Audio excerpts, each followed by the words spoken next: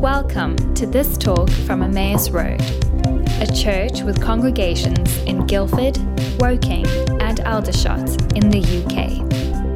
To find out more about who we are and what we're up to, please visit us online at emmausroad.com. Hi everyone, it is exciting to be with you this morning and to share with you and continue our series on the book, on the story of Joseph. But before I jump in, I want to say that for Louise, my wife and I, it's been a real privilege for us to be invited recently to join the core team of Emmaus Road.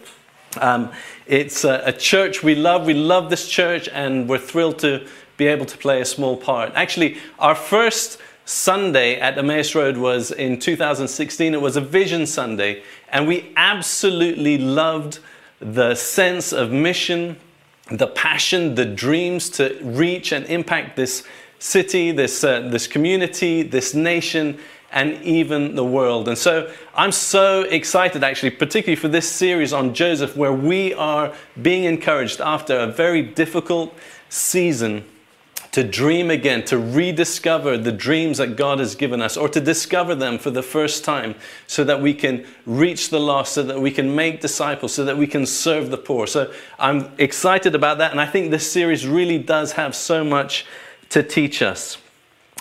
One thing I want to say about that is that I want to encourage you that everybody is involved in that. Everybody is included. Everybody has a part to play. God invites all of us and gives us a part to play in what He is doing. Please don't think that this is just a series for leaders or some elite team that somehow exists out there, which actually doesn't exist, that you don't feel a part of. This is for everybody. It doesn't matter who you are. If you love Jesus, you have a part to play and you have something that He is calling you to do. As Bill said, I have the privilege of serving the church in Iran. And researchers say that it's the fastest growing church in the world. I don't know how they work that out, but one thing I can tell you is that the church is growing very rapidly. Every day, many, many people are coming to Christ. It's absolutely encouraging every day. And that's happening despite the persecution, despite the opposition, despite the challenges. And the reason, one major reason, is that everybody, ordinary Christians, are playing their part. They get the vision, they get the dream to see Iran changed, and they play their part. One of the greatest joys for me is that we get to see the most unexpected people do the most extraordinary things for the Lord. I'll tell you quickly about Samira, a 14-year-old girl who had a very difficult relationship with her dad. She came home, she'd actually been given a New Testament, her first copy of the New Testament. She began to read it a little bit. She came home one day, her dad was in a foul mood, and he said to her, "If I had been given a sack of potatoes instead of you, it would have been better for me." And if you can imagine the pain and the suffering that caused her, she goes to her room, she begins to read her New Testament. And she tells her testimony, she says, "As I read that, I realized that God was saying something different over me. Jesus called me, He invited me." And so she gave her life to Christ, she began to follow Him. And she has started writing poetry that thousands of people in Iran are hearing and are being blessed by. Just ordinary, even difficult backgrounds. I want to encourage you, you have a very important part to play in this dream that God is giving us to impact this community. So that's a little bit of a background.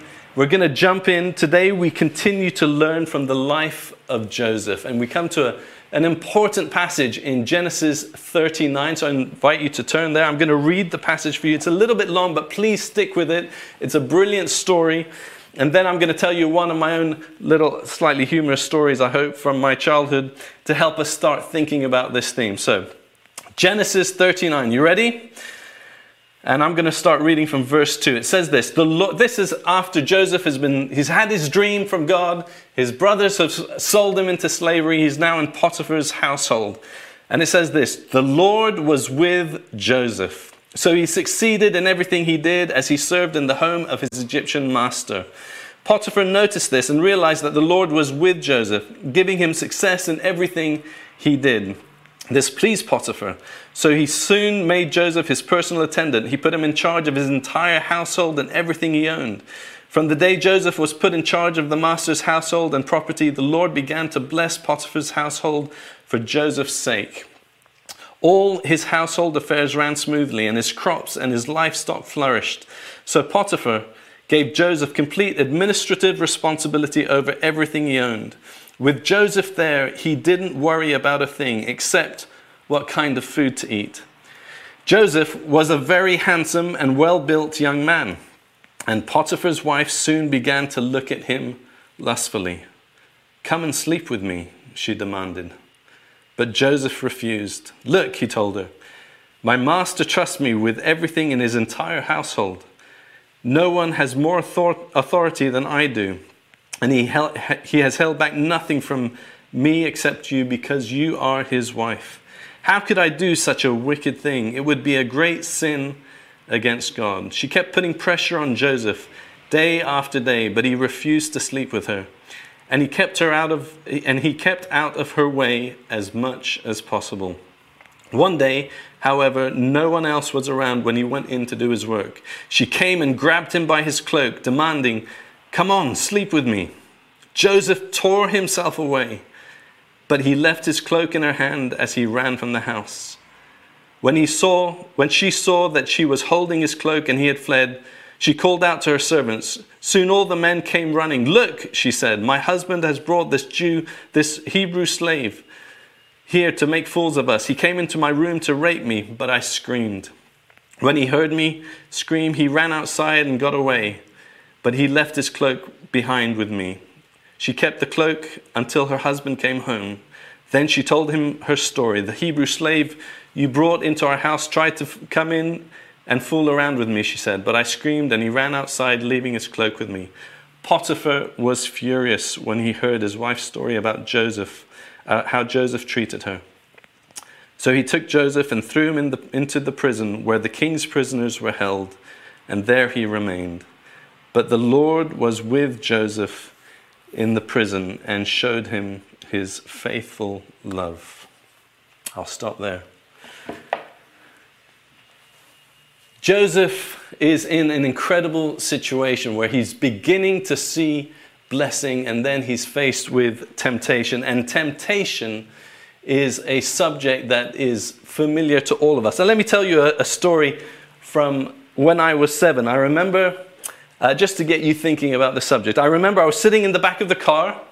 My mother was driving. She had a friend next to her, and they were busy chatting. I was alone in the back, and I had in my possession 3 chocolate Nutella tubs. You might see it on the screen now, something like that. And I had these in my hand, and my mother had bought them as treats for me and my 2 older siblings, Andrew and Ruth.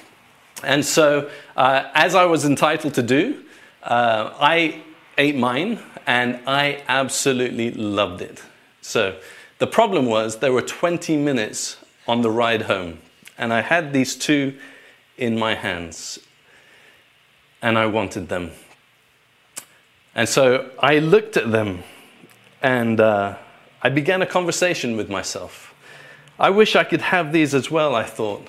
Then I thought, what if will Mum see me eating these? And I thought, well, not if I hide. And then I thought about Andrew and Ruth. I said, what about Andrew and Ruth? And I thought, they don't even know about these chocolates. They don't even know that we bought these. But what if Mum tells them? She's a busy woman. She's probably not going to remember. So I looked at a second one, and I thought, I'll just open the lid and see what it looks like. And I opened it. It looked exactly like the first one. And I thought, wow, that's great. So I dipped my finger in just to have one little taste, and I rushed it to my mouth, and it was absolutely delicious. And then I had a problem. I had an open treat, and I thought, oh, what am I going to do with this? And I thought, it's not fair to give them an open one. Let me just eat this one as well. Andrew and Ruth can share the last one. And so I ate the second tub. And then the problem was there were about 15 minutes on the road home, and that was an eternity in the face of such temptation. And I looked at the third one, and I wanted it. And so I just held it, I touched it, I played with the lid, hoping it would somehow accidentally open. And then suddenly I had this great revelation, this great excuse to carry on with my blatant sin. I thought, if I leave one for them, they'll probably fight over it. It's much better for me just to eat this and end the matter. So I gobbled up the third tub. The last few minutes home, I had a scramble in my mind to explain where the chocolates had gone. And the best I could come up with is that they flew out the window. But I knew that wouldn't stick. And the best, as we pulled up to the house, the best I could hope for was my mum would forget. But it was not my lucky day. As soon as we got there, my mum says, David, where are the treats? And my best attempt at an innocent face completely failed. Mums know their children too well, and so she also knew how to discipline me well, and I had to go and tell Andrew and Ruth that I had eaten their treat. End of the story. The sad thing is that this story has been repeated throughout history billions of times among every people, every generation, and on much more serious scales. Temptation comes to all of us. It has destroyed friendships. It has shipwrecked distinguished careers. It's wasted hard-earned money, broken happy families, left a trail of destruction in the lives of people. Temptation is fierce and seems overpowering. It backs us into a corner and bullies us into submission, thinking that we have no choice but to give in. Temptation has taken out great men and women of God, from Bible times to modern times. And we all know the challenge of temptation. And it's not just sexual temptation. There's temptation for all kinds of pleasure, temptations for all kinds of possession, the temptation for possession, particularly in this community, this society, the temptation for materialism, the temptation for power and status and position, and to be admired, and all these things. We all have temptations that we face. But there is good news. There really actually is great news. Absolutely wonderful news. And we see it in 1 Corinthians 10:13, where Paul says, no temptation has overtaken you except what is common to man, and God is faithful. He will not let you be tempted beyond what you can bear, but when you are tempted, he will also provide a way out so that you can endure it. When we look at this passage of Joseph, Joseph was not exempt from temptation. In fact, temptation comes to him when the Lord is with him. Right at the beginning of the chapter, we see 2 times that it says the Lord was with him. So temptation comes when God is with us. Temptation comes when there's blessing. It says that he was being blessed, and yet temptation comes. Temptation was relentless. Day after day, this temptation came to Joseph.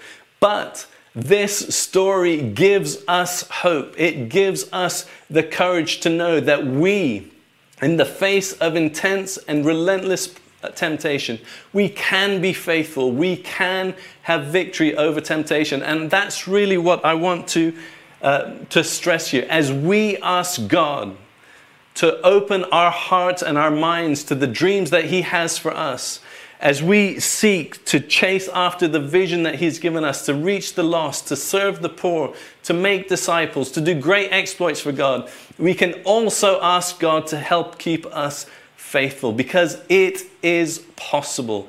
We can be faithful. We can overcome temptation and see the destiny that God has called us to fulfilled. And so that's the message for you. It is possible to overcome temptation. And I can't stress enough how important it is to believe that it is possible. Because if we don't believe it, then we will, in the face of intense temptation, we'll think we have no other choice. But we do have a choice. And let's see how Joseph overcame. So Potiphar's wife is coming to him relentlessly. What does he do? The first thing I want to say is he overcame because he remembered God. It's such a simple thing. But in his private time where nobody was looking, he remembered God. If ever Joseph could have got away with sin, this was it. He's away from his family. He's angry with his family. Nobody knows him. Nobody's really watching him. They don't even know his language. They don't know his culture. They don't know his God, and nobody's telling him what to do. And after all he'd been through, didn't he deserve just a little bit of pleasure, just a little bit of a break? But when she comes to him, he says, how could I do this against God? Proverbs says that the fear of the Lord is the beginning of wisdom. Now that sounds really hard for some of us, not language we're used to, but the message puts it like this: start with God. Start with God and you'll gain wisdom. Start with God, you'll make the right decisions. So I encourage you, whatever situation you're in, start with God. Whatever choice, particularly when you are alone, start with God. When you start with God, it's possible. You'll have the victory. You'll be faithful. Secondly, Joseph overcame, and I'm not going to stay here long because he didn't stay there long. He ran away. He kept away from her, it says. She would come to him day after day. He kept away from her as much as possible. And then eventually he runs away. It says he tore away from her. He ran out. And sometimes we just want to run out. Guys, when we have a big vision, when he understands that he's called to something greater, he's able to move quickly away from what is going to destroy. And so I just want to encourage you, run away. Some of us who are watching this just need to run away from the situation we're in. And that is not a sign of weakness. It's a sign of wisdom. It's not a sign of weakness. It's a sign of wisdom. Run away. Sometimes if something is tempting you, just get out immediately. The quicker, the better. The sooner you flee the temptation, the easier it is to overcome it. And it's not, like I say, always just the big thing. Some of it is gossip. Sometimes we get involved with gossip.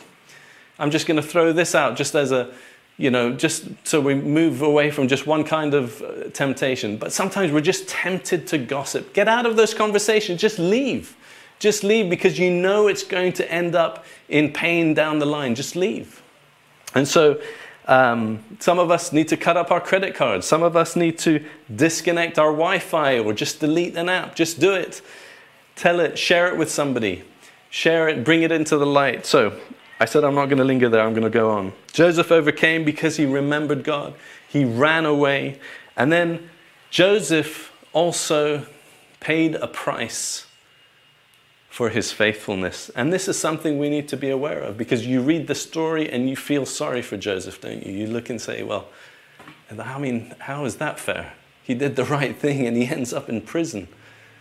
You know, we see this all the time in Iran. The Lord makes it clear that following him has a cost.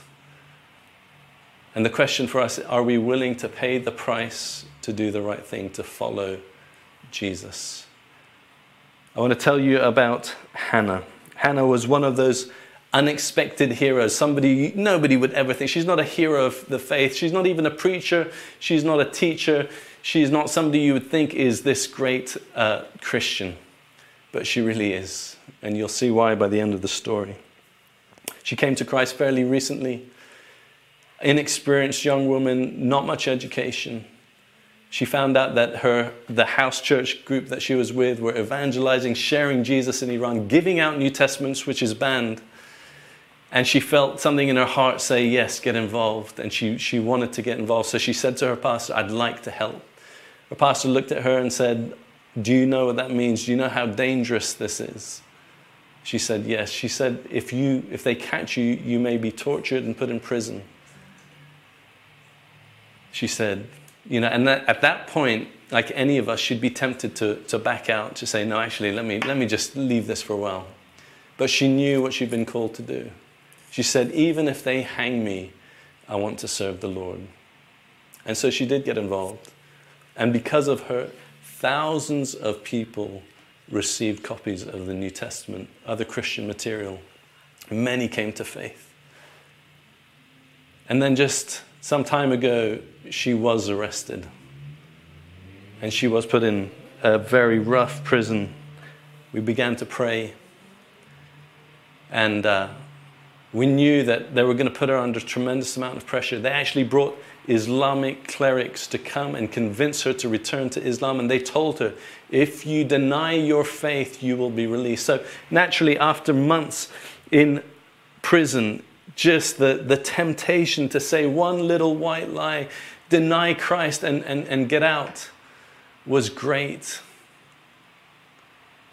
Some time ago, a friend of her family's went to visit her in prison after all that Islamic pressure had come.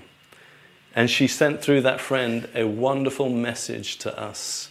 And I share it with you. It's one of the sweetest, most encouraging messages I've ever heard.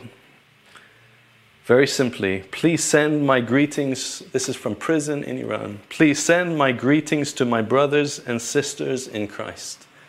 And tell them, I am still his disciple. I am still his disciple. Hannah was able to be faithful in the face of fierce temptation. Guys, we are called, every one of us are called to play a part. And the whole message here is to encourage you to play your part and to know that you can be faithful. And even if you have a price to pay, we see in the end that Joseph saw greater blessing than he could ever have imagined. Hannah's story is not over. Persecution is not the end of the story. We've seen that time and time again. And this dip in Joseph's story was not the end. In fact, it was an important part of him getting to the dream, to the destination that God had for him. He may have thought while he was in Potiphar's house, this is it. Actually, this is the dream that God had given me. But his faithfulness actually led him into the story.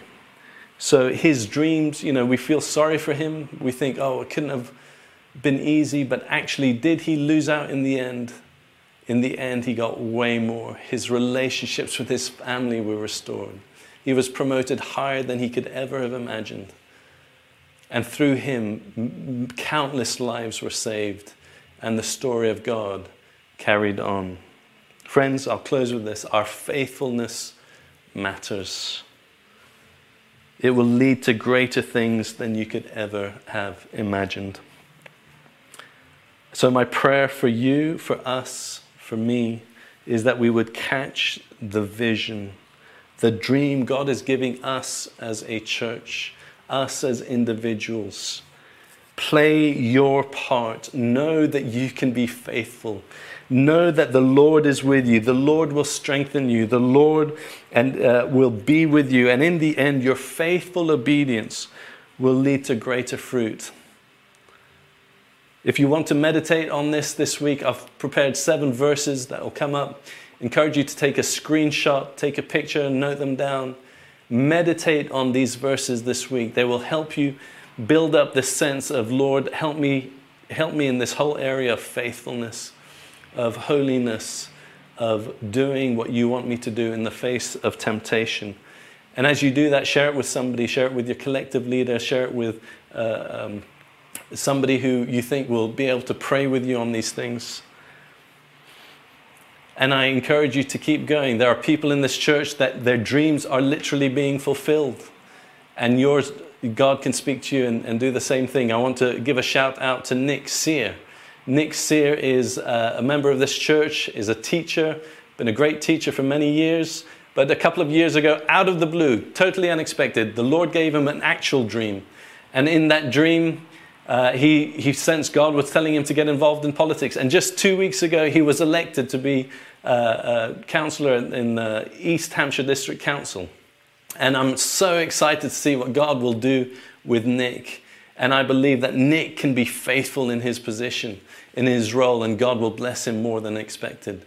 And the same will come to many, many here. Go for it. Go for what God has asked you to do. Finally, I'll say this. I'm aware that there will be some who are watching who are saying to themselves, it's a little bit too late. it's a bit too late. I have actually messed up big time. And I'm out of the story. But I want to tell you, you're not out of the story. That's what's so wonderful and beautiful about the grace of God. Jesus is full of grace and truth. That's what he came to restore, to redeem, to rescue us. 1 John 1:9 says, if we confess our sins, he is faithful and just and will forgive us our sins of all unrighteousness. You are invited to come back to him and say to him, Lord, clean me up and count me in. I think that's a Pete Greig line. Clean me up and count me in. It's not too late. You can do it. And as we finish the service, there will be the online prayer room you can join. And the Lord will speak to you, will forgive you. And what's beautiful is he will give you a part to play, to continue to play for his kingdom. So thank you so much for listening. Play your part. Know that you can be faithful. And know that the Lord is with you. And as a church, I am so excited. If we do this together, we are going to see so many amazing things happen right here in Guildford, Woking, Aldershot, wherever in this country, and even from here to the world. God bless you all.